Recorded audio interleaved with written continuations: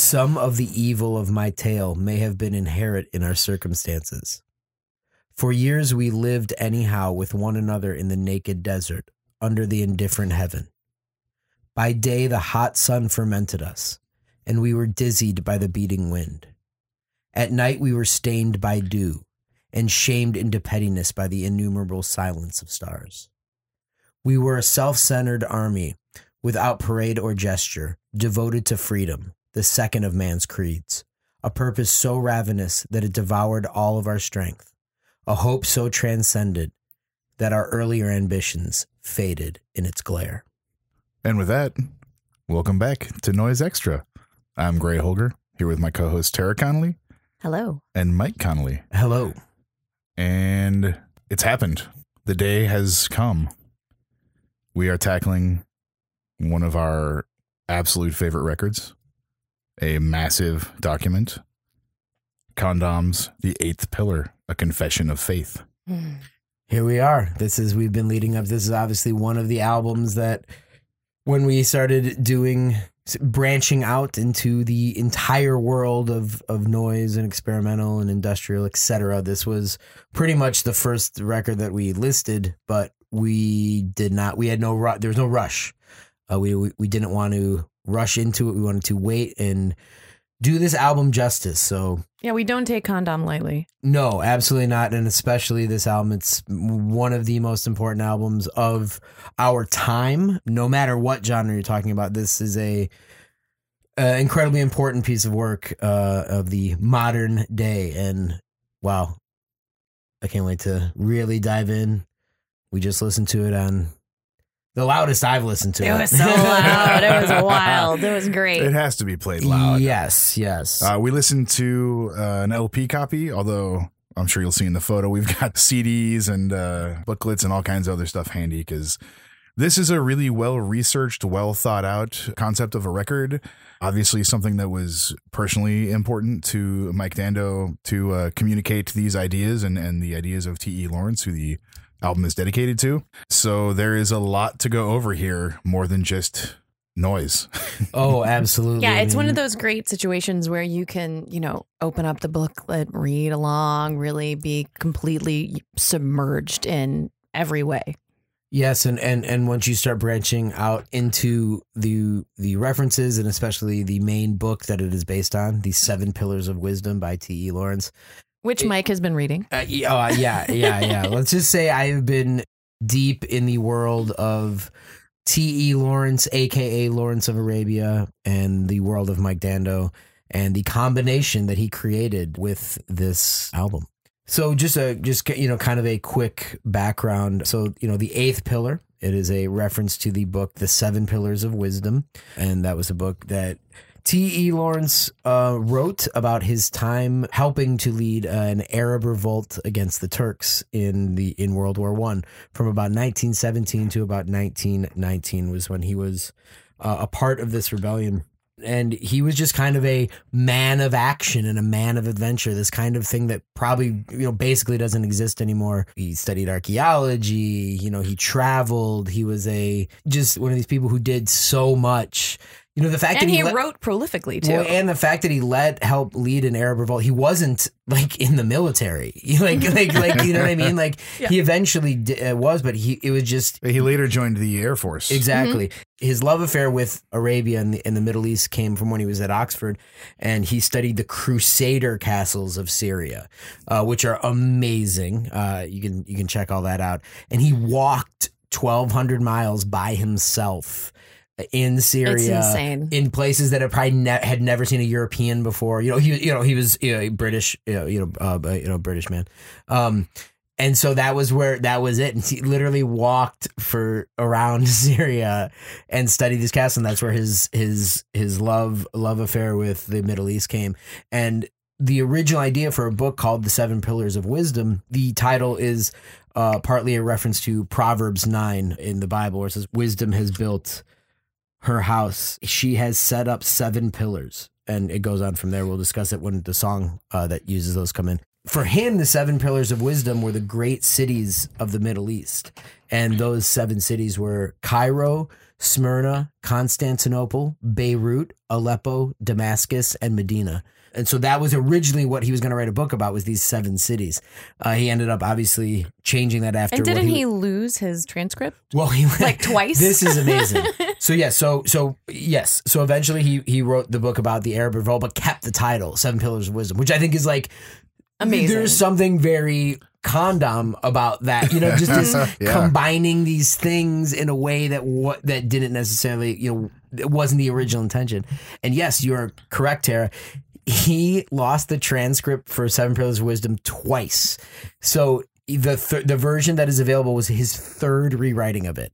Now, let's keep this in perspective. This is a 700-page book that documents, it's pretty much like a daily document for like 2 years. I mean, it is each day by day, it's incredible.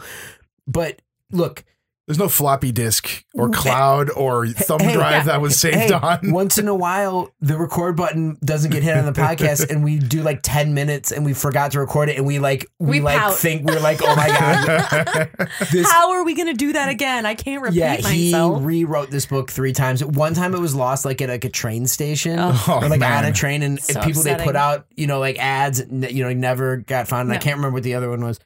The book itself is this kind of weird, like, it's historical and it's a document of the Arab Revolt, but then it's also with his personal ideas and spirituality and faith and all this stuff. And so it is this kind of combination of, you're not always 100% sure the reality and his kind of like just our favorite type of thing. Exactly. Because you can't like walk 1,200 miles across a desert without having a thought in your head. Exactly. You know? And you can't, or even flying a plane or riding a motorcycle. Yeah. And I mean, it's a solo exploit. You can't be in an Arab Revolt for 2 years and not have, you know, a feeling about them, or tortured extensively. Exactly. So that's like which we'll get to. Of course, we're going to get to all of it. But yeah, so this is it truly is in ways I absolutely see why Mike Dando was so interested in Lawrence, because, you know, again, it's this strange combination of reality, unreality, truth, non-truth, questions that aren't answered, questions that may never be answered, questions that can't be answered. And I think that's condom. I think also Mike Dando being British and T.E. Lawrence being sort of a mythical or legendary figure over there is, you know, I don't know where you're listening from, but we're here in America, and like T.E. Lawrence, not really a huge deal over here. Certainly not for someone in my age group or whatever. I was not very aware of it. I know Lawrence of Arabia, but that's about all I knew before even starting to dig into any of this stuff related to the Condom record. That's sort of what made me figure any of this out, right? We'll look into any of this. So I'm certain it's much different being brought up in the UK and him being, you know, sort of a legendary figure over there. So this is, I'm trying to think of something to equate it to here, but I'm not sure that I even can. Yeah, no, I don't. It would be like Davy Crockett.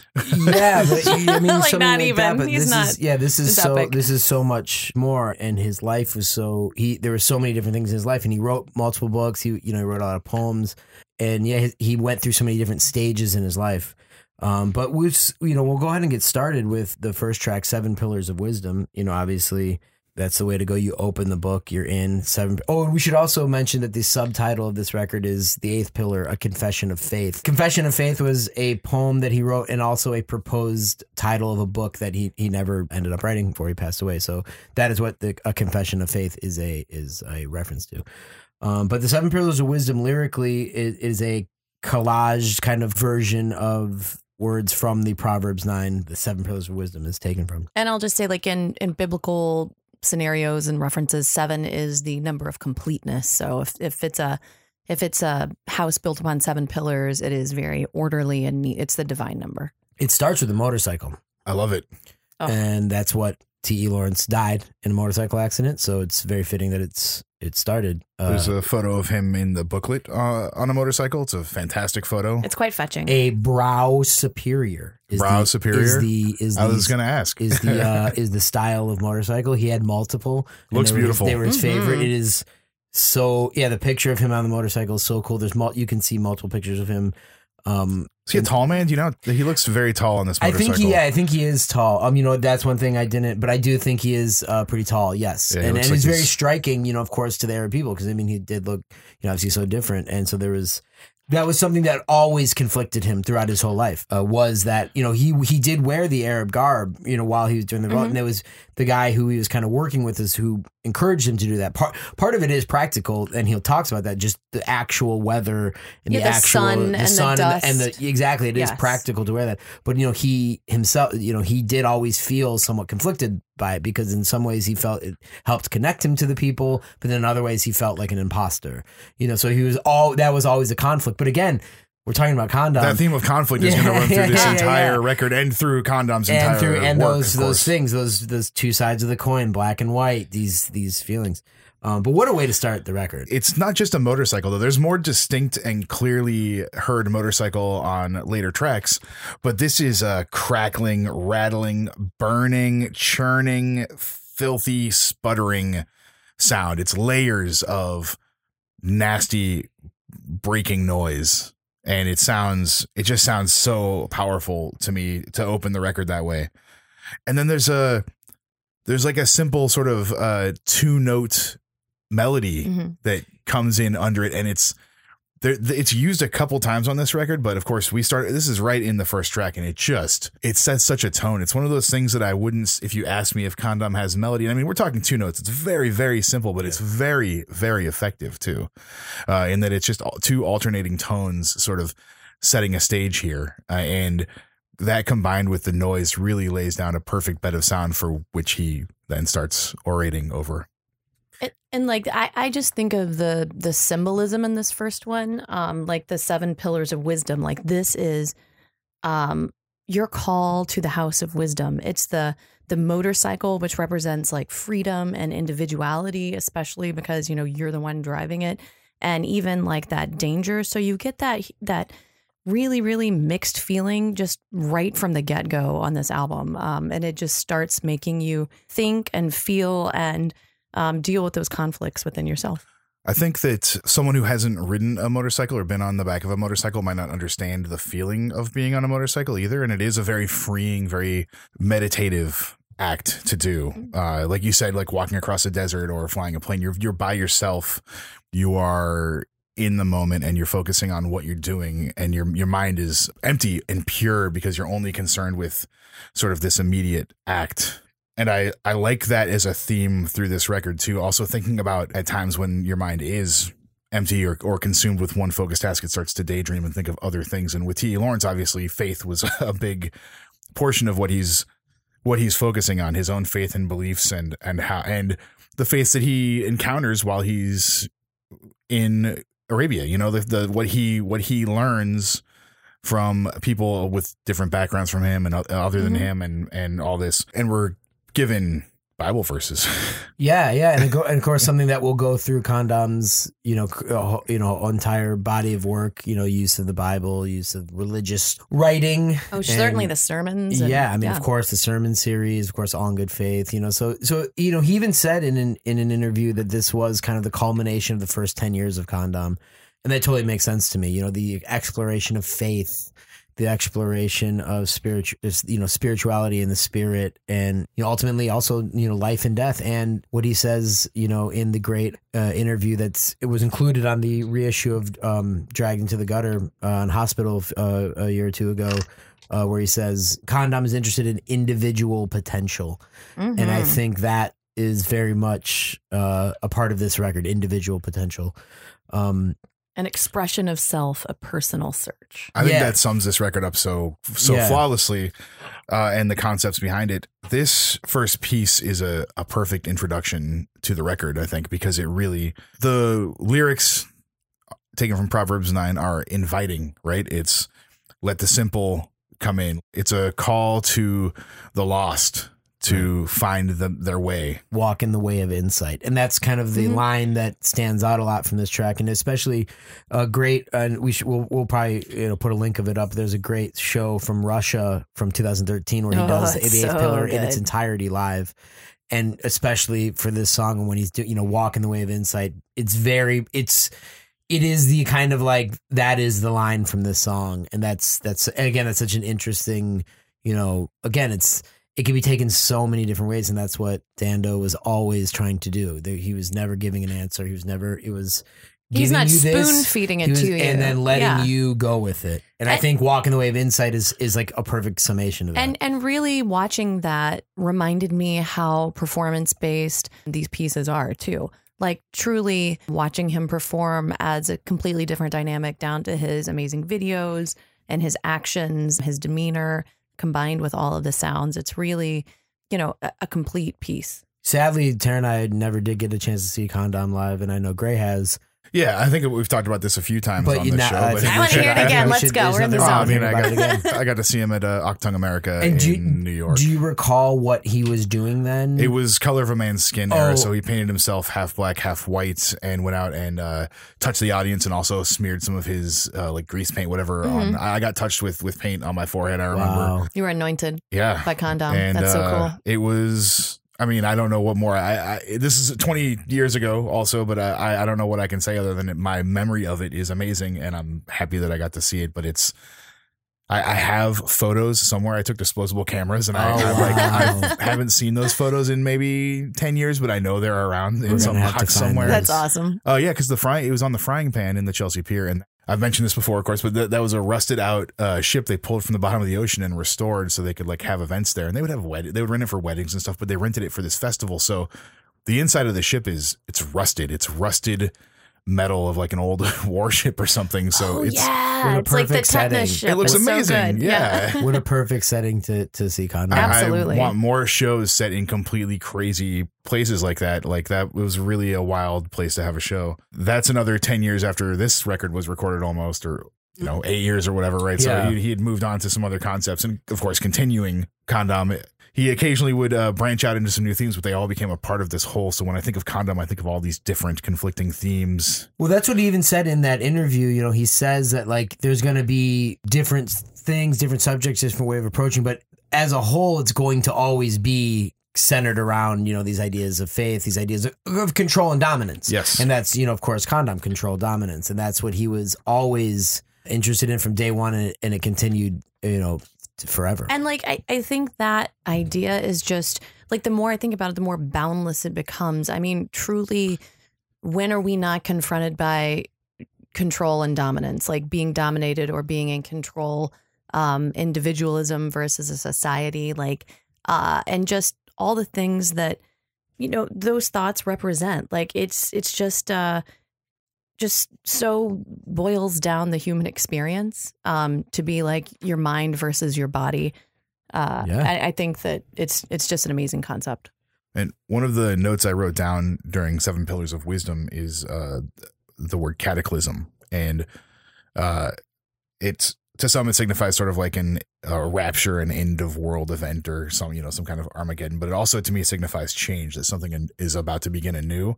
And so I think that this track in the record is the cataclysm point. You put this on and you are exposed to this thing. And from this track on, things are different now. And I think that that's a progression we see through the record. And I think that it's this track is very deliberate in what it is, how it sounds, and what it does. Absolutely. I agree. I mean, there's really no other record like this. There's really nothing else that Nothing else like this. That sounds like this. It's immediate. You're in this world. You know it from the first second. This song is the perfect way to introduce it. And you're right. This whole thing deals with change, deals with personal change as well as outside change, and how the individual can affects the outside, and how the outside affects the individual.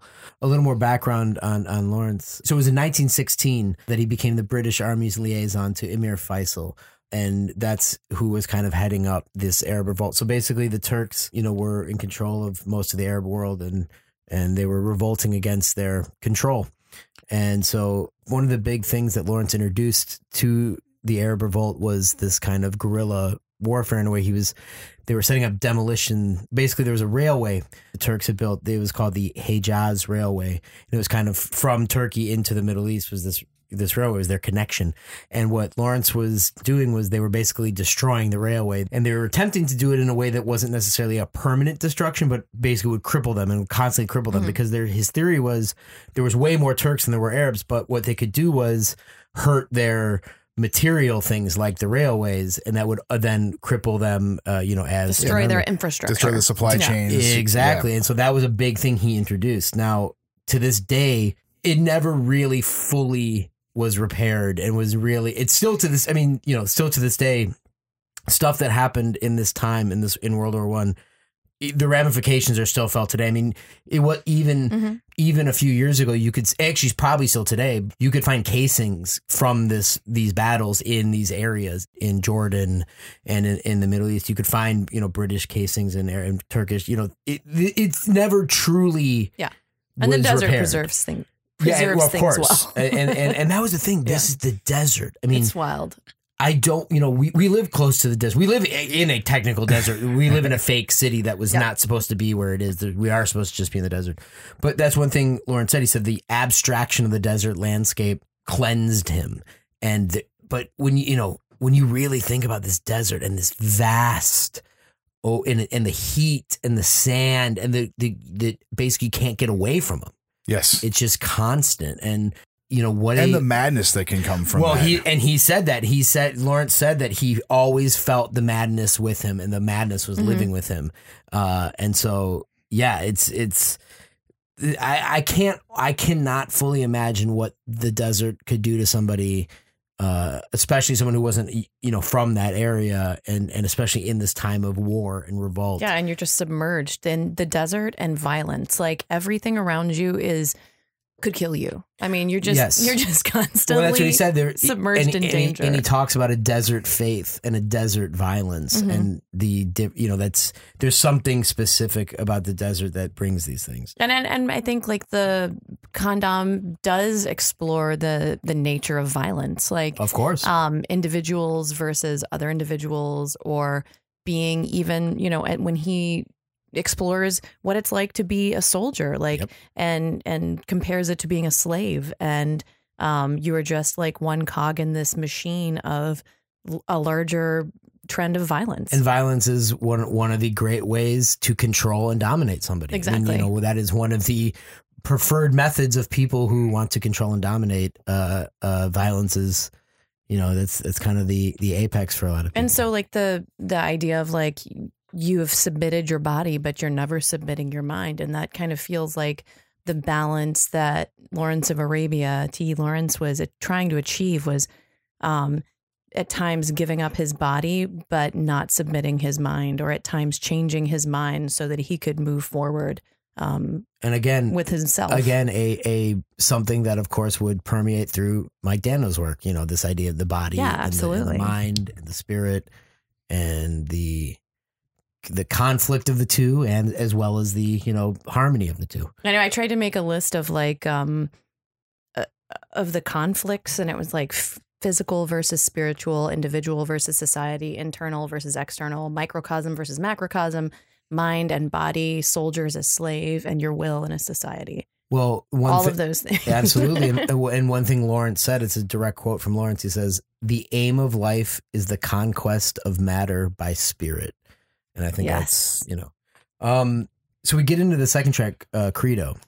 And this is, the lyrics here begin with the Apostles' Creed and then continue to kind of morph those original, you know, the original verse into something else.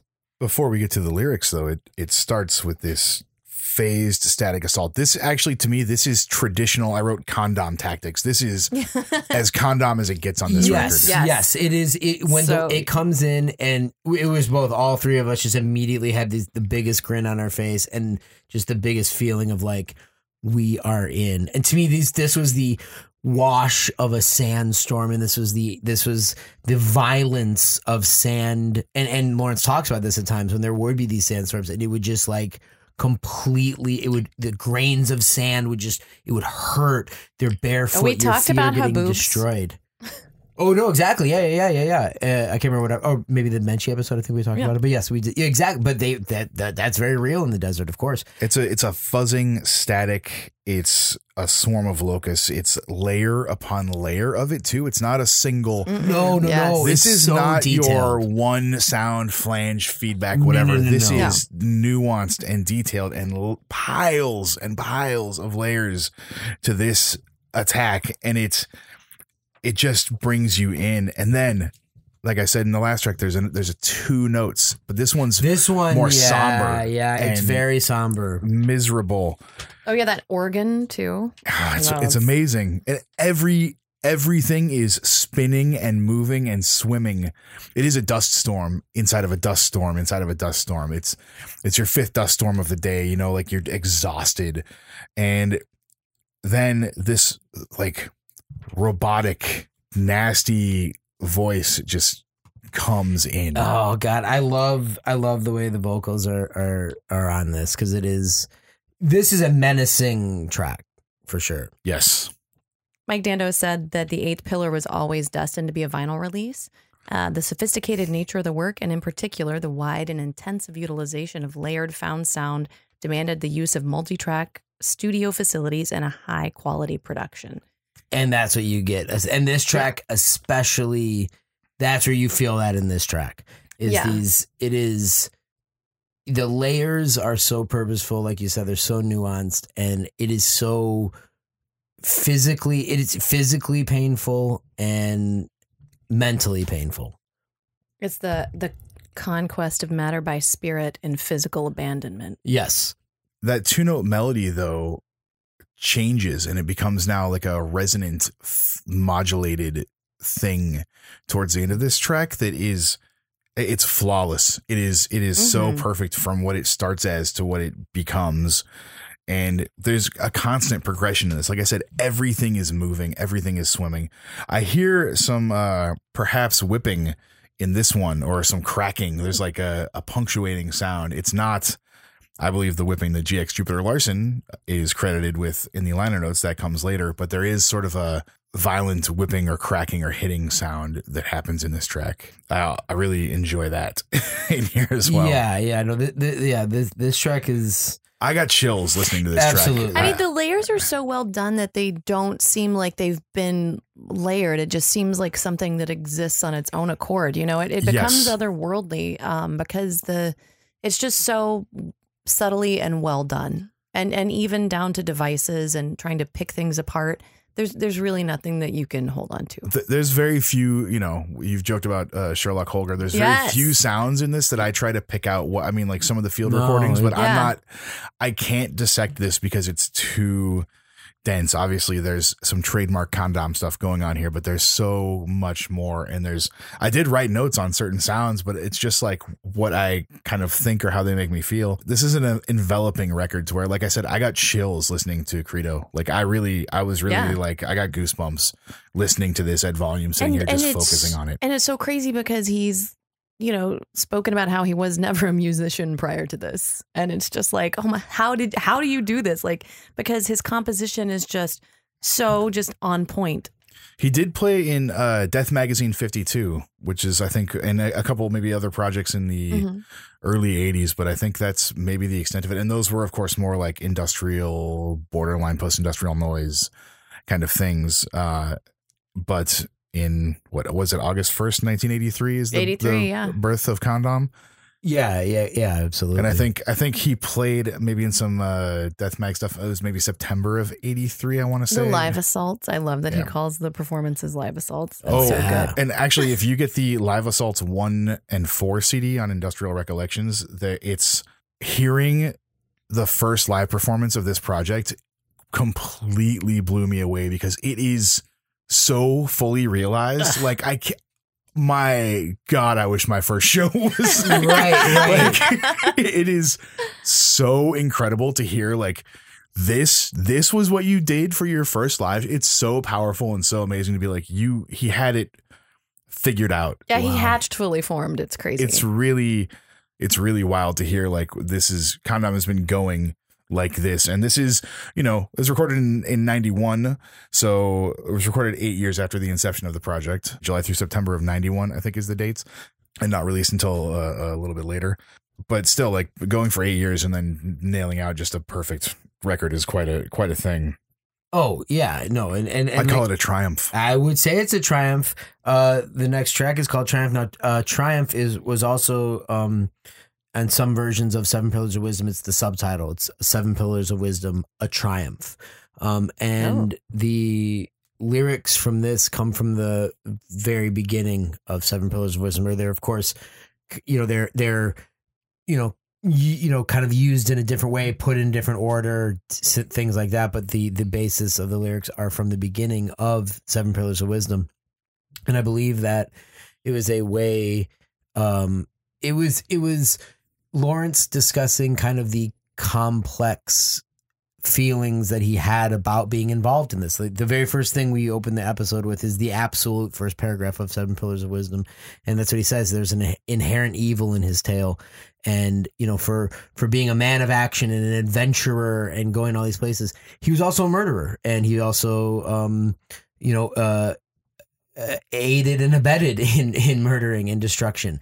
And that is part of war, and that is part of this revolt. And Triumph, the track, to me, and the way he put the words and lyrics together shows that conflict that Lawrence was having. The title of this track is misleading. I don't find it a triumph. This track to me is full of despair. Well, over that conflict. I think, but that's the thing, is I think the idea of a triumph it's complex. Yes. It is not this easy. Oh, you won the day. Everything's great. Everyone feels great. Here we go.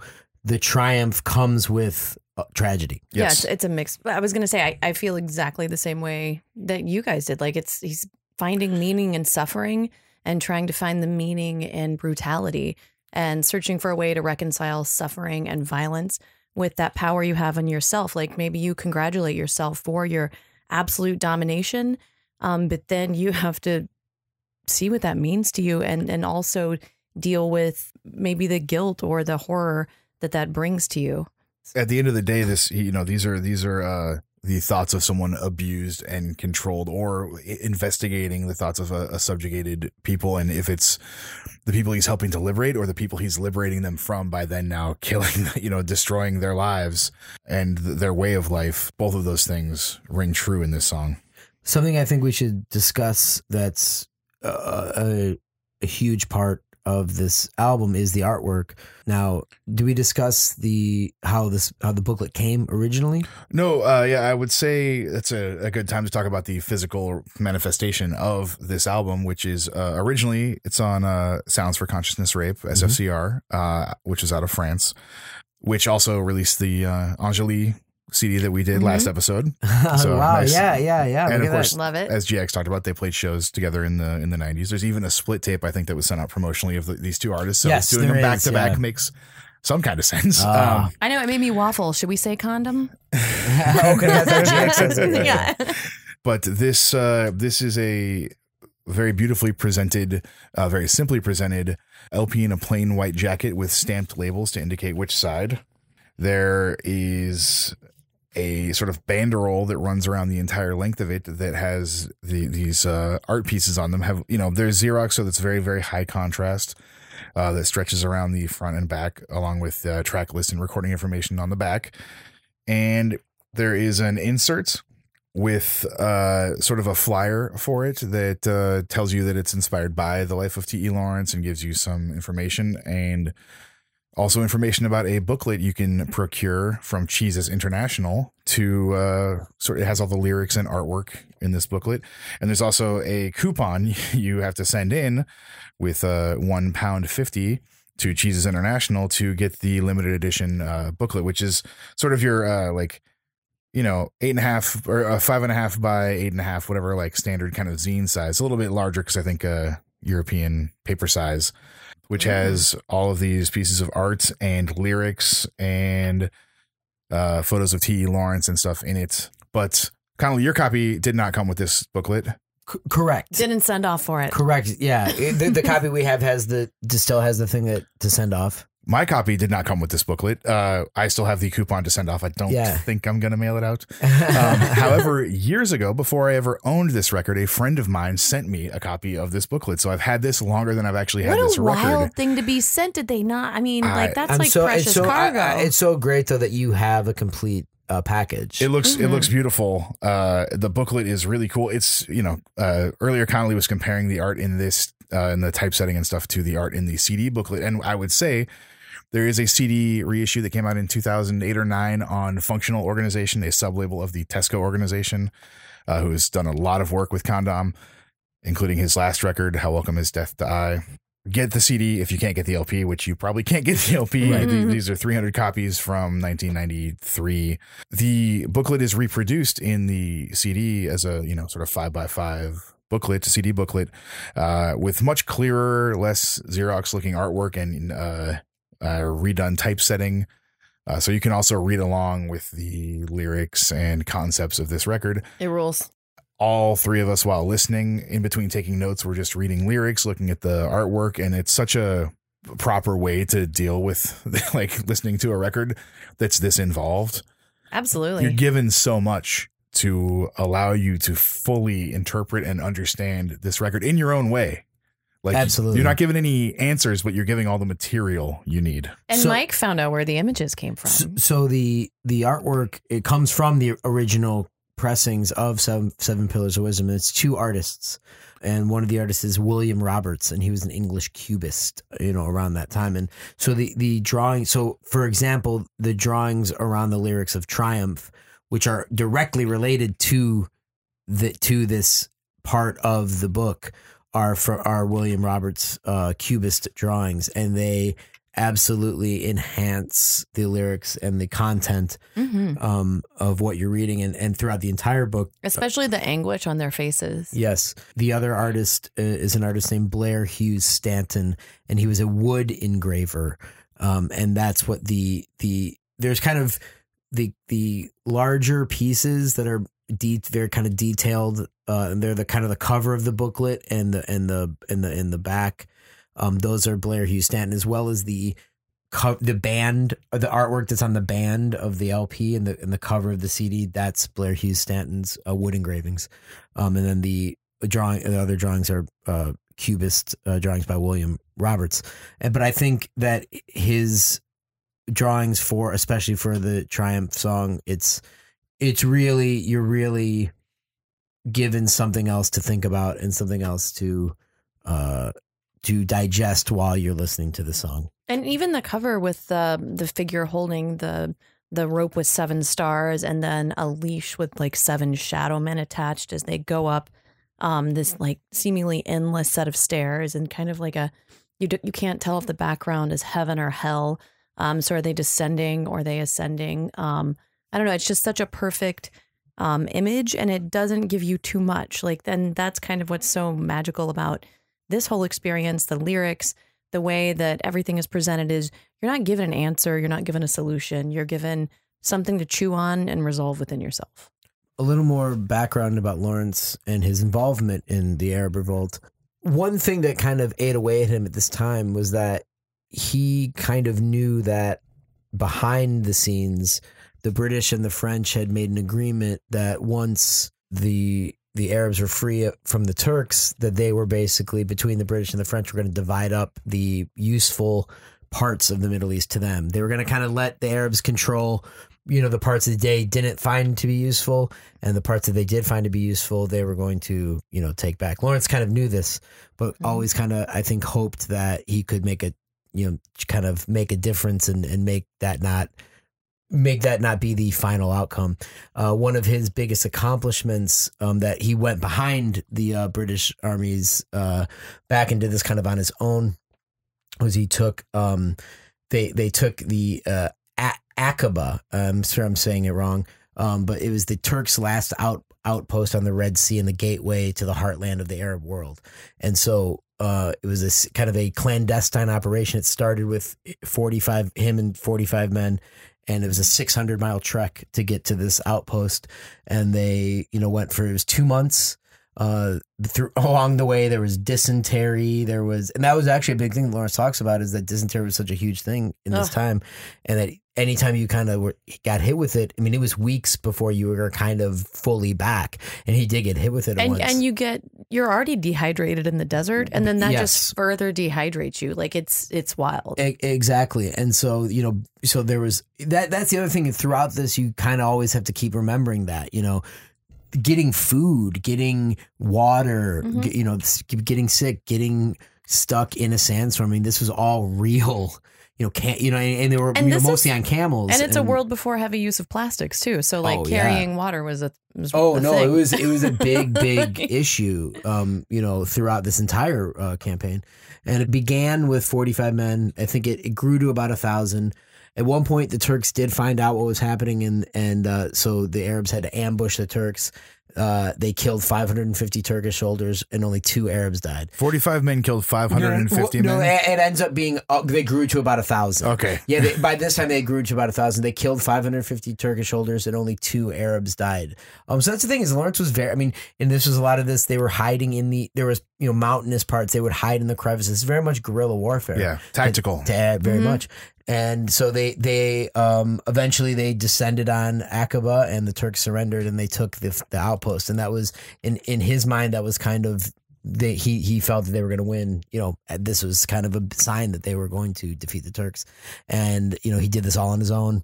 And again, it's just a pretty wild thing to think about.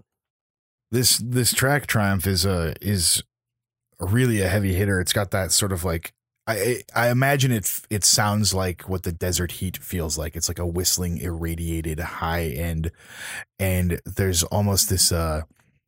I wrote down, this is shorthand because it certainly doesn't sound like that, but like sort of a dump truck clanging, like a metal banging kind of rhythm or kind of loop or sample that's going on through it. Maybe it's the trains. Yeah, it's the train cars. And it's it's really rumbling. unsettling sounding thing. I wrote Merciless, which is one of the lyrics in the song. No way, but it's look. also I wrote Merciless too. actually, we wrote Merciless in the exact same spot Yeah, on our yeah. note sheets. That's great. But it's one of in this track, there's a few words that he repeats in between kind of like the, kind of other lyrics, and Merciless is one of them. Evil's one of them. Merciless is one of them. I felt like Merciless was really the true embodiment of this piece to me. It's Yes. like it is unrelenting. And naked, indifferent heaven. Like, Yeah, and that's what they talk about. And that's what he's talking about. What they're living under, in the desert, and it is indifferent. It doesn't care Yeah, about it's an your comfort. uncaring Yeah. Yeah. locale, it doesn't yeah. care about your dysentery. No, absolutely No. not. And that is the end of side A. Yes. And I will be honest, I had to take like a 30-second breather before you flipping the record. gotta bring it in. You gotta kind of let everything settle. You gotta let everything that went before settle. It calls for a break. And again, this is obviously very purposeful. The way he lined this record up is very purposeful. I've listened to this record casually. I can't count how many times, but really sitting and focusing on it and soaking it all in requires a different sort of a level of exertion to do. Yeah. It's really, there's a lot here. There really is. Just And a it's lot even here. daunting. Like when we were listening, I'm like, I don't even know how I'm going to talk about the way I feel about this. Like it's really daunting because it is such an internal space and such heavy things. And then also you get this point where, in my mind, 2 really great men who are very individualized thinkers have had hands in this by the man it was inspired by, and then by Mike Dando. And it's daunting.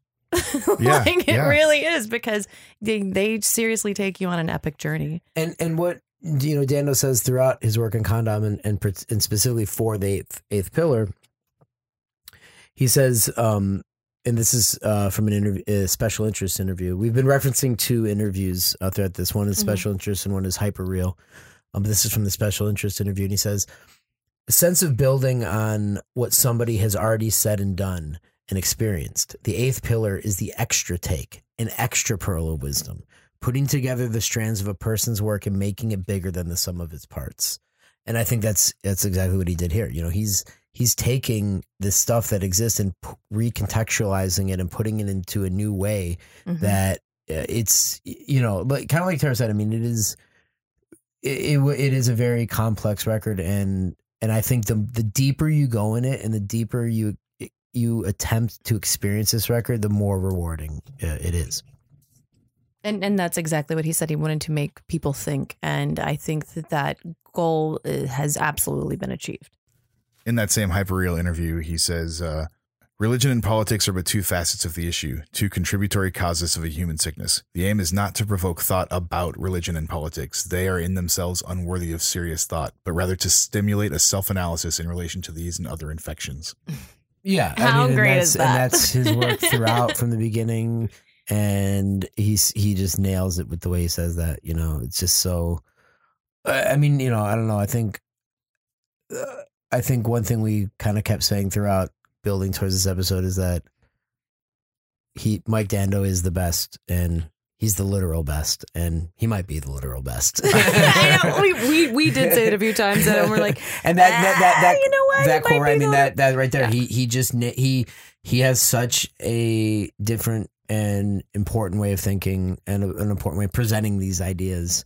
And he's not, again, like we've said multiple times, he's not spoon feeding us. He's not giving us answers, but he's giving us a context in which to think about these things. And I think that's as people who enjoy abstract sound and other, abstract art, truly we just value freedom and the ability to explore what we want to explore, especially within ourselves. And he is just the embodiment of that.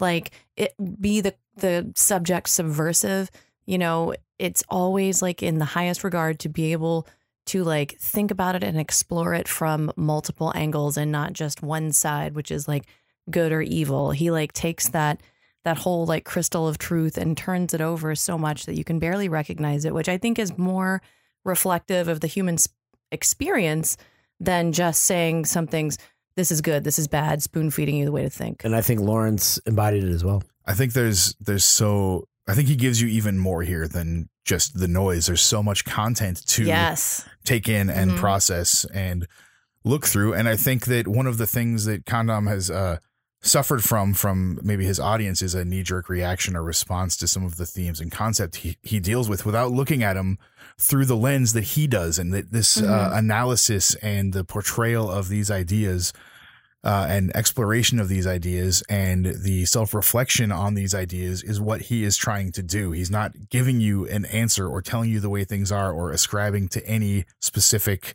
belief. He is saying, here is information.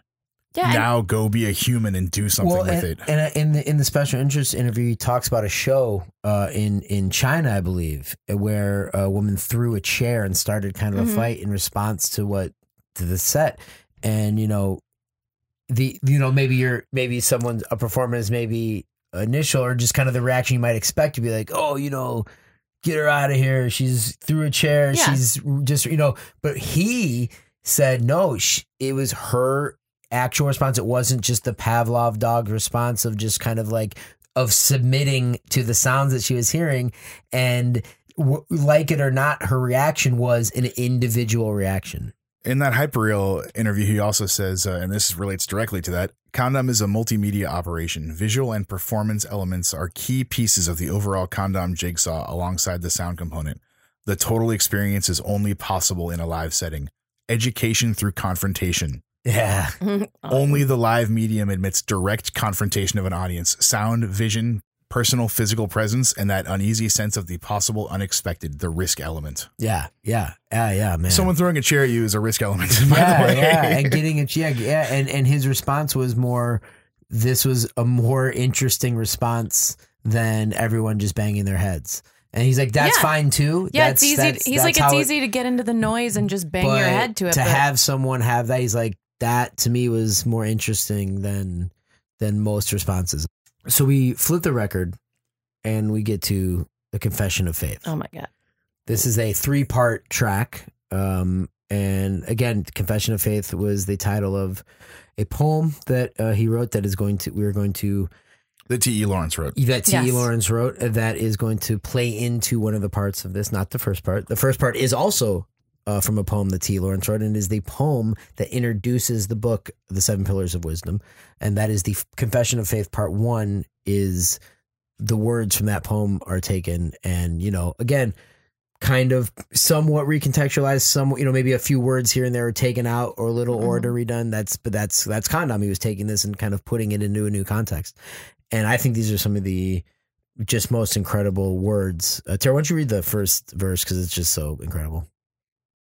I drew tides of men into my hands and wrote my will across the sky and stars to earn inviolate freedom the 7-pillared worthy house, but shattered it unfinished. I mean, come on. I mean, that's, I don't know. I mean, it's hard to really even dissect. Dude, I wrote my will across the sky and stars.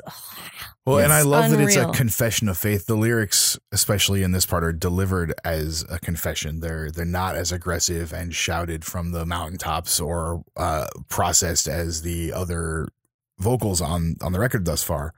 So you're getting, they're spoken. They're told in confidence. It feels like almost it is a confession, the way he's delivering this. And that's really powerful. And you have this one kind of has that like church choir. This whole track, because it is a 17-minute piece, there's so much in every minute of this track. But there's this one, especially in the Confession of Faith one, there's, you know, this great church choir that's under the whole thing. Yeah, really, there's like gentle beauty. Like when it drops out and gets quiet, it really leaves all of the violence resonating within you. It's very powerful. Before the church choir, though, even there's sort of like some like tape mutated, distorted Arabic kind of. You hear some speaking, and you hear. Oh yeah. There's I heard like marching, perhaps. Well, like to me, it was the camel hooves. That's what I was hearing. Okay. I mean, Oh, nice. maybe it was marching, but I was hearing the camel hooves, kind of galloping through the desert. I even wrote "From the Heavens," and the hymn comes in and sort of overrides the like Arabic music that's playing before it. I hear some motorcycle. Motorcycle comes back here. And Yeah, there's definite one- motorcycle. But then I wrote engine layering. It's like Yes, it's almost yeah. like a starting and revving up of an engine, and then it keeps getting layered and layered and layered, and it's really, really, really effective. And there's a lot of white noise in this track that's just kind of hissing at you. It's great. The lyrics are great, but once that's finished and sort of the choir drops away and it peels away, you get that there's the engine acceleration, but then the whipping comes in. So this is based. This is based on when Lawrence was captured. He was captured by the Turks in 1917, and he was tortured, and he was beaten, and he was whipped, and it is detailed in the booklet. There's a excerpt from one of the pages. It's a gorgeous passage, and it talks about his. It talks about him, you know, being whipped and being beaten while he was in captivity. And the Confession of Faith 2 that's exactly what it's about. And now the whipping was credited to G.X. Jupiter Larson, and that comes from a tape Of the same name. correct. Now, if you see him live, Condom live, when he does this track, he also whips himself. The video that I referenced in the Angeli record, which also has a Condom performance from '95, it's self-flagellation. He's whipping himself during the performance, and it does not seem like it's very fun. No, I mean, it's very real, and he wants to feel the pain that Lawrence went through, and he wants the audience to feel the pain, or to witness the pain being brought down on him. One thing that, though, in the booklet, before we get to Confession of Faith 2, there's 2 pages of words that are not they're not lyrics, and it's the 8 pillars of wisdom, and it is again kind of a collage of words written by Lawrence but put together by Mike Dando, and there's some really, really incredible passages in this in the 8 pillars of wisdom. I think one of the most interesting, and again, as something that will be a reoccurring theme throughout Condom's work as well as Lawrence's work, he says there is defiance of common sense in every faith, and I think that's something about this conflicting thing of faith, because there is a defiance of common sense. That doesn't mean that's not worth exploring. You know, that faith is not something to explore or to take upon. You know, to you know, believe in something or to have faith. Exactly. But there's in order to do that, there is some sort of defiance of common sense. You know, it's funny, in listening to Confession of Faith, I named the 1, 2, and 3 parts, transcendence through will, transcendence through submission and transcendence through faith. And I think that's kind of how, to me, like that they listen is like, one is like confronting your will. And the second part is like really confronting what it is to submit to something, especially like submitting your will. And then lastly, what it is to throw all that away and accept your faith. I think part 3, which we'll get to, but is not only accepting your faith, but accepting your fate, because this track to me lyrically just resignation. Yes, Yeah. it ties to his, and I guess we'll get to this. In fact, I'm going to hold off on my thoughts on that one. Yeah, oh wait, which portion are we at right now? We're on Confession of Faith 2, and, Okay. and again, you know, he discusses too, you know, and something that is certainly interesting to Condom and to industrial kind of culture is that Lawrence does discuss a sexual feeling while being tortured and beaten, and discusses this kind of, you know, pleasure and pain element that, of course, obviously, you know, we, you know, throughout industrial and power electronics and noise is something that is a huge subject, and Lawrence was getting at it in reality, it literally being captured, literally being tortured by the enemy, and I think that's just, again, that just adds to the complexity of this entire situation of his life and of life in general. And in his moment of his greatest, like after wielding so much power, at his moment of greatest submission, where his body is just being dominated by people who are brutalizing it, he feels a warm and swelling surge of sexual feeling. And I think that is it. Again, it's what makes him transgressive, but it also makes this just even more interesting and real. There's a page in the booklet that is taken from the 7 Pillars of Wisdom where he's talking about being whipped, and these were adapted in part to the lyrics that Condom is using. But Lawrence says, as the punishment proceeded, the whip fell more and more upon existing wheels, biting blacker or more wet, till my flesh quivered with accumulated pain and with the terror of the next blow coming. They soon conquered my determination not to cry. But while my will ruled my lips, I used only Arabic, and before the end, a merciful sickness choked my utterance. So he was refusing to speak English to his captors and only speaking in Arabic while being beaten.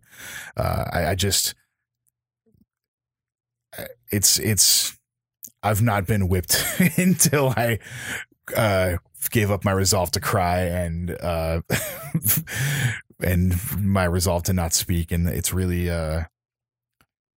it's the detail in which he writes about his torture in here is really it's almost romantic at times. What you're talking about, a sexual pleasure, but it is really, you can feel in here. It's no, I mean, I don't even know what to say. I'm actually reading it while saying this. But it makes me think of like when, you know, he talks about like awakening personal potential. Like when Condom talks about when Condom talks about that. Like we love the extremes, you know what I mean? Like, and this is like, it's not just the extremes that like your body can handle, it's the extremes that your mind can handle.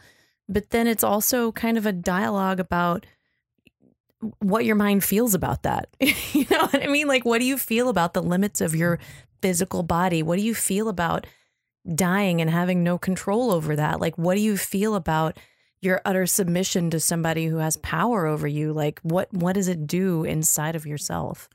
I had strung myself to learn all pain until I died, and no longer actor but spectator, thought not to care how my body jerked and squealed, yet I knew or imagined what passed about me. I remember the corporal kicking with his nailed boot to get me up, and this was true. For the next day, my right side was dark and lacerated, and a damaged rib made each breath stab me sharply. I remember smiling idly at him, for a delicious warmth, probably sexual, was swelling through me. And then that he flung up his arm and hacked with the full length of his whip into my groin. Like, yeah, I mean, and so this is, you know, this is a very complex, you know, passage and time, and obviously this event changed Lawrence probably one of the biggest events in his life that changed the direction of his life. He became very nihilistic. So he did escape. He escaped his captors and returned to the Arab, I guess I don't know what the term would be, but the people he was revolting with, the Arabs he was revolting with, and it changed him forever. He was never really the same after that. I mean, I don't know how you could be. He became very nihilistic. He became very, beyond dark, but more than we had seen before. And in 1918, they returned to the castle that he was kidnapped. He went on a complete. It was complete blind rage. 4,000 Turks were killed. Wow. 750 were taken prisoner, and when he found they were taken prisoner, he ordered them all to be killed. So there were no prisoners taken. Damn. He killed every single one, and that was wow. He never, obviously it changed him forever, and he exacted revenge. And again, this is what we're talking about. Like he says, there's an inherent evil in his tale. This is a man who could write some of the most beautiful poems, some of those beautiful passages you've ever read in your life. And also is a man who could order 750 prisoners to be murdered. And he said he longed to forget his sins. I mean, welcoming death. From liberator to conqueror. Exactly. Yeah. No, exactly. Same exactly. Goal, same quest. And so Damascus was eventually taken. This was kind of the ultimate goal. This is what he said early on in the campaign in a tent. He said, in a year we're going to take Damascus, and everyone kind of laughed at him. And it did happen. But unfortunately, the British-French agreement stayed and maintained, and they took Damascus for the Arabs. And 2 days later, the French took it. And that was the kind of end. And he became that completely crushed him. He felt that he had spent these 3 years, in this revolt, leading this revolt, teaching guerrilla warfare, destroying the railways, all this strategy, all this work, and it ended to up give the people their freedom, and then they ended up being servants of a different lord. The Arabs, instead of having Turkish overlords, they had European overlords, and he pretty much after this, he went, he changed his name. He moved to a cottage in England, and he would go on. I mean, he lived for about 15 more years, 15 or 16 more years after this, and he did various things. But the way it ended was so. He never wanted to be in any sort of form of leadership in the military. After that, he became a private. He was in the Air Force, and he kind of lived in a cottage, and that's really when he became obsessed with motorcycles, which is going to lead us into the third confession of faith, the third part of this track. But he was obsessed with his motorcycles. He had multiple, but like we kind of stated before, it was always a Brow Superior, seemed to be his motorcycle of choice. It looks good on it. And he would just cruise around. And it was kind of that was his freedom, kind of like you're saying, Gray. That's the feeling that, people who are passionate about motorcycles and riding motorcycles, it's one of the feelings they look for. And I think it was his reprieve from the world and from the world that he had been in. And obviously something, you can't, it will be with him it was with him forever. Yeah. It reminds me of to bring it back to Sweet Movie, my favorite. Pat loves it. But it's all about the sweetness at the beginning of like revolution. And it talks about like rebellion, and then at some point those ideas morph into a brutal violence until you can't recognize the face that you're looking into. And I think that his revolution definitely took that turn.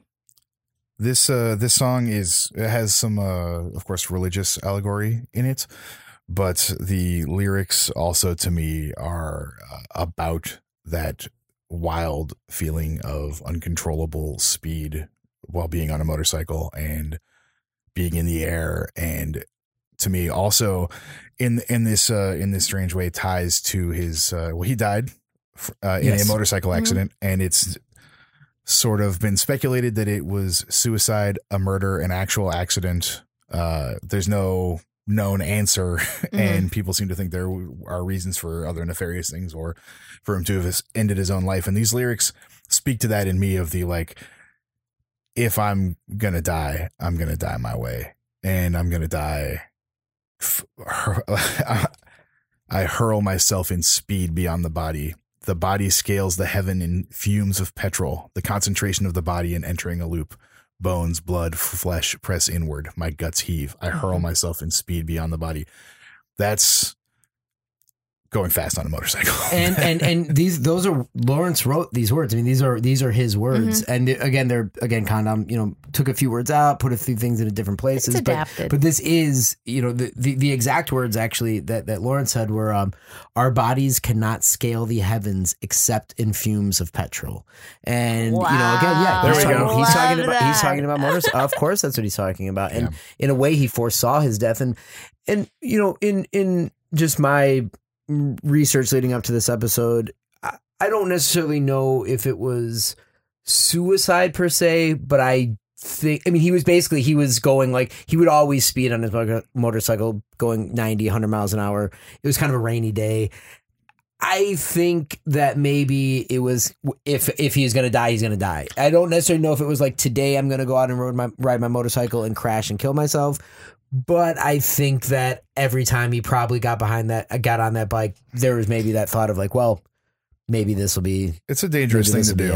And it's that adrenaline rush that he probably had gotten accustomed to. Well, that's part of what these lyrics, and I'm not sure what his poem or writing about it may have said, but the bones, blood, flesh press inward. Yeah, I'm pretty sure those are actually exact words of his. That's leaning into a turn. That's the feeling of the wind and the centrifugal force and the sheer speed and gravity of what you're doing. You take a turn too fast on a motorcycle, you get scared. That's how it's scary. Like 90% of single vehicle motorcycle accidents happen. Like if you're not crashing into or hitting another car, it's because people take turns too fast. Yep.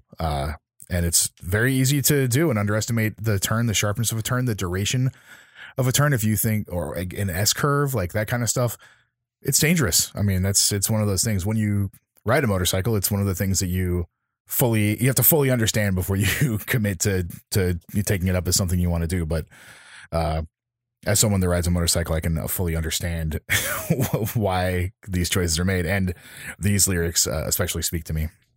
And to me, that's throughout the whole album. We hear the motorcycle revving up and speeding up and getting closer. And to me, it's the motorcycle riding into the heavens in fumes of petrol. And that's what Lawrence was doing. Yes. And then that brings us to the eighth pillar. Now, I believe that what Condom is saying.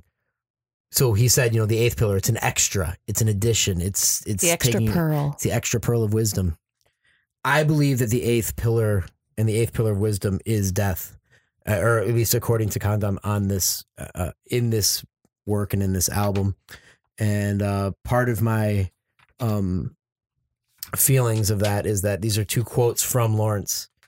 And Lawrence said, "Death is the completion of the edifice."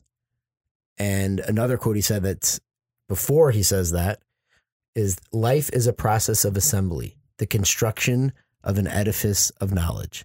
And so what I believe that he is saying is that all what we're doing throughout life is constructing this edifice of knowledge, and that he believed death is the completion of the edifice. It's the final knowledge. It's the final pillar of wisdom. And that's what I believe the eighth pillar is. Lyrically, again, on this one, it's Lawrence's words put through Dando's filter. In the lyrics, he says, "Death is the last free loyalty within our grasps, our final leisure, the completion of the edifice. How welcome is death to I, who have nothing more to do but die." And so, like I said, I really think that what Mike is saying in this record, with this record, is the eighth pillar is the death, the final pillar of wisdom. And of course, you'll notice how welcome is death to I, who have nothing more to do but die, as the title of the last and likely final Condom record. And we are talking about the first Condom record. So this comes full circle within the oeuvre of Condom. Yeah. And sonically, this is one of the strangest. This may be the strangest track on the record sonically. And it's got the washing water sounds and the buoy dings. And to me, I was taken to the port, the outposts of the Red Sea, the ports of the Red Sea. And there's times in the seventh pillar where he talks about just kind of, just being out, looking out there and being alone and being, isolated and being, the foreigner, being the stranger in this land. And all the emotions and complexities that comes with that. And what he was doing, leading this revolt and just all that, that's to me when I hear those sounds and I hear the waves and the kind of almost bell-like sounds or so, maybe they're not quite bells. Right. I'm not exactly sure what they are. I wrote that too. They're not, I called them bells, but they're not. There is a bell on the buoy, but there's these other like sped up church bells ringing sound, but it doesn't sound quite that same tone. Yeah. And there's some static, but the vocals also are very much a proclamation here. Like when you read those, he's making a statement. It's no longer the confession. It's no longer the command. It's a very simple statement that we're being told here. And it's very deliberate of different vocal styles to coincide with the different lyrics and vibes of these tracks. And this one, I think, wraps it up just perfectly. And to me, maybe they were the death rattle. It's the death rattle. And someone haunted, I like the term greed of victory that he used. Like, you're just haunted by your sins, haunted by the greed of victory. And also for the vocal styles, like, truly, like, again, we don't even talk about the filters and things because they just seem so natural. Yeah, and they're very it's like the least otherworldly. Important thing because it just is. Yeah, it just exists. It fully achieves it so well that you're not thinking about a voice through a filter or what pedal are they using. Like it totally doesn't matter because it is just this. A successful disembodied voice that is portraying all of these feelings to you. I think that Condom, especially on this record, but on a lot of his records, sort of transcends gear in terms of like, even especially for me who, it's so good to hear you say gear that. Nerd. Look at that. Yeah. Well, a lot of people who said they saw him back in the 90s, he would sometimes he'd have a tape deck. Yeah. When he played, I saw he had a tape deck. Yeah. Wow. And that's just like, to me, crazy. that's perfect, And even when you see him, the show we've kind of referenced a few times in 2013, I mean, he obviously has something a little more, but not really. I mean, it doesn't seem that he is manipulating the sound at points, but it's very minimal. It's mostly just happening. Yeah, maybe it's a couple tape decks and a mixer or something along those lines. But like when we look at stuff like his Side of War Against Society, there's sound contributions from like GX and Daniel Menchie, Crank Sturgeon, so cool. Richard Ramirez maybe on that one. I think so. And so he's got obviously these good sources to use. People we've talked about on the podcast, of course, already, and there's using like prepared tapes or things sent by other people. There's lots of use of field recordings. There's use of crude feedback and like modulation electronics. Even on this last track, The Eighth Pillar, there's sort of this dizzying drone going on that's really, to me also with the sort of sped up church bells or whatever that sound is, lends it to this sort of concept of death and maybe ascension or the final freedom. I've always thought of this album as field recording power electronics, and you know what I mean. Yeah, and I think a lot of Condoms like that. Yeah, I think on some of the a lot of the stuff I had heard early on, aside from another proper album that is I think essential listening is Control Domination on Armed and Loaded, which just also was a side label of SFCR, right? Yeah. But that one deals with, in part, I know it deals with the Flannery O'Connor Wise Blood novel, and I think uses some samples from the John Huston movie, starring Brad Dourif and Harry Dean Stanton. Great movie, great book. Check it out. Yeah, for sure. And but there's also lots of field recordings and layered sounds and stuff on that. But then a lot of my introduction was also some of the live tapes. And I think some of the nuance is lost on those, maybe through duplication, through recording in a room. You don't get these layers and stuff. It's definitely sounds a lot more sort of electronic and feedback and modulation, phaser, flanger, whatever kind of stuff, and less of the field recording stuff. But when you get a good, clear recording of these things, or like reissues or remastered things where you can hear everything really well, field recordings play such a heavy part in this, and it's not a sample or something. It's like recordings of a motorcycle, or recordings of the seaside, or recordings of like you said, camel hooves, or like whatever kind of thing is being used, or a busy marketplace. And they're not traditionally like powerful or power electronics tropes you're using in terms of sound. It's not a heavy Korg MS-20 synthesizer and like industrial rhythm steel drum banging or something. It's like really just a recording of a place or a location or an atmosphere that is familiar, and that's why it gives you that feeling identify. of it. Yeah. And I really love that. I think it's one of the things that makes this so powerful is the identifiable elements in it being recontextualized to tell his story. Yes, absolutely. I think a great way to sum up this, maybe the end of this track and even maybe at the end of Lawrence's life, Lawrence said, "Death is the final prize, the best of all your possible works." When he died, he was definitely, like I said, after being tortured and after winning but losing, the revolt, he was never the same. And people who said they would go see him in his cottage, he lived in a very small cottage in Dorset. Nice. And I believe it was reported to not even have a kitchen or a bathroom, very tiny. And people would go see him and said, he just wasn't the same. He'd be, very skinny, very gaunt, and just very nihilistic. And, he talked about the madness that would be with him at all times, and just all these feelings that he was dealing with throughout the rest of his life. So I do believe that he did feel that death was the final prize, and maybe that was the eighth pillar, to T.E. Lawrence. So his piece was nothingness. Yeah, and that's what he wished for. And Khanam talks about nothing. Is that in Credo where it keeps nothing. Nothing. It's the last lyric in Credo, nothing. And when live when he does that, he repeats that, nothing. What this is a piece of work that transcends any sort of musical form, any sort of box you want to put it in. I think this is probably one of the most important pieces of work, whatever word you want to call it, art, music, sound, experimental, it doesn't matter. One of the most important pieces of work of modern times. I really do believe that. It's a artistic interpretation of a man's life and life's work, an important man who did many things and who had a great impact on sort of the world as we know it.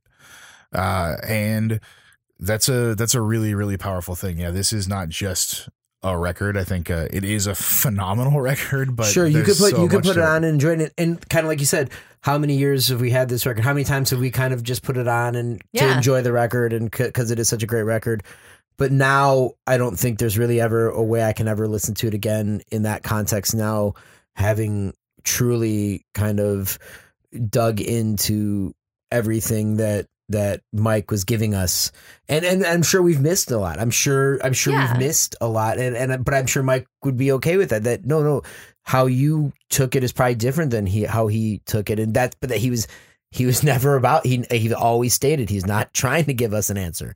He's letting us, and I'm sure come up with answers. I'm sure there are so many perspectives on this album, especially when you take a character like that and you put their entire society into context. It leads you to many, many different places and many different feelings, up, down, whatever. So yeah, I totally agree. You can take it many, many different ways, but all in all, when you listen to it and if it doesn't make you think about your own personal humanity, then I don't know what would make you think about that. I agree.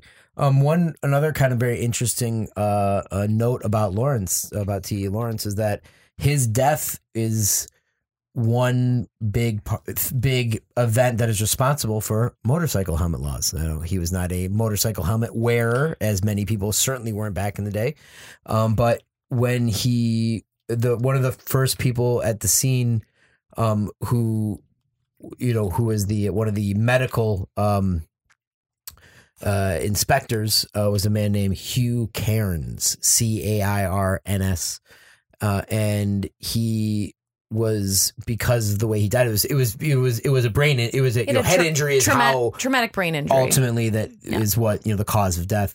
And so he he took it upon himself to really start researching these, brain injuries, head injuries. He was one of Britain's first neurosurgeons. This record is a flawless piece of art. I encourage anyone to seek out the original LP. I think, barring that, get the compact disc reissue from Functional. It's great that the CD is pretty widely, it's pretty available. I think it's great. I hope that everyone immediately goes and picks it up. I believe there's a download out in the world. It's on Bandcamp, so you can purchase the digital. You can get the CD.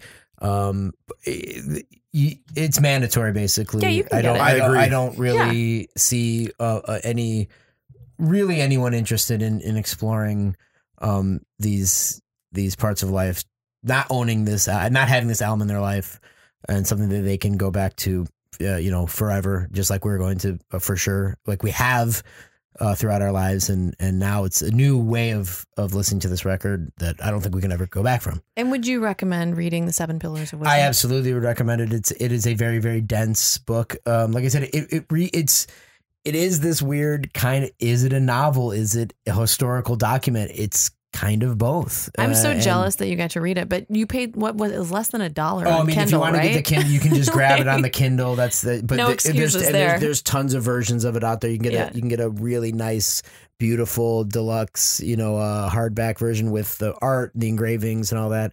Or you can grab, however you want to do it. I really recommend it. It is very dense. It is. Once you kind of get in the rhythm of it, though, it's very rewarding, and it's a great supplement if you want to read along to this. There's also a lot of great biographies on him.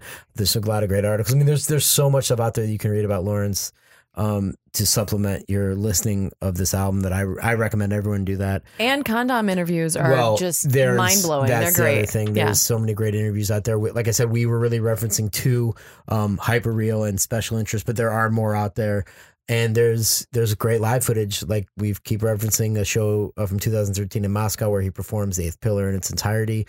We've watched it multiple times this week, and we loved it so much we did 2 in a row. Yeah, because it's just because you're just like, well, there's absolutely nothing else that I could watch after that, so why don't we just watch it again? I think I've seen every Condom performance on YouTube multiple times now, but I will keep watching them. There's a really great interview, I think, that was done in Japan that you can find on there too, where it's him answering these questions, and it's 100% worth watching. Cool. Oh, and of course the interview we've referenced as well. There's that came with the hospital reissue of Dragged into the Gutter, 3-inch CD. And it's a really great, hearing him and hearing his voice and hearing the things he has to say. It's like I said, he is a true visionary.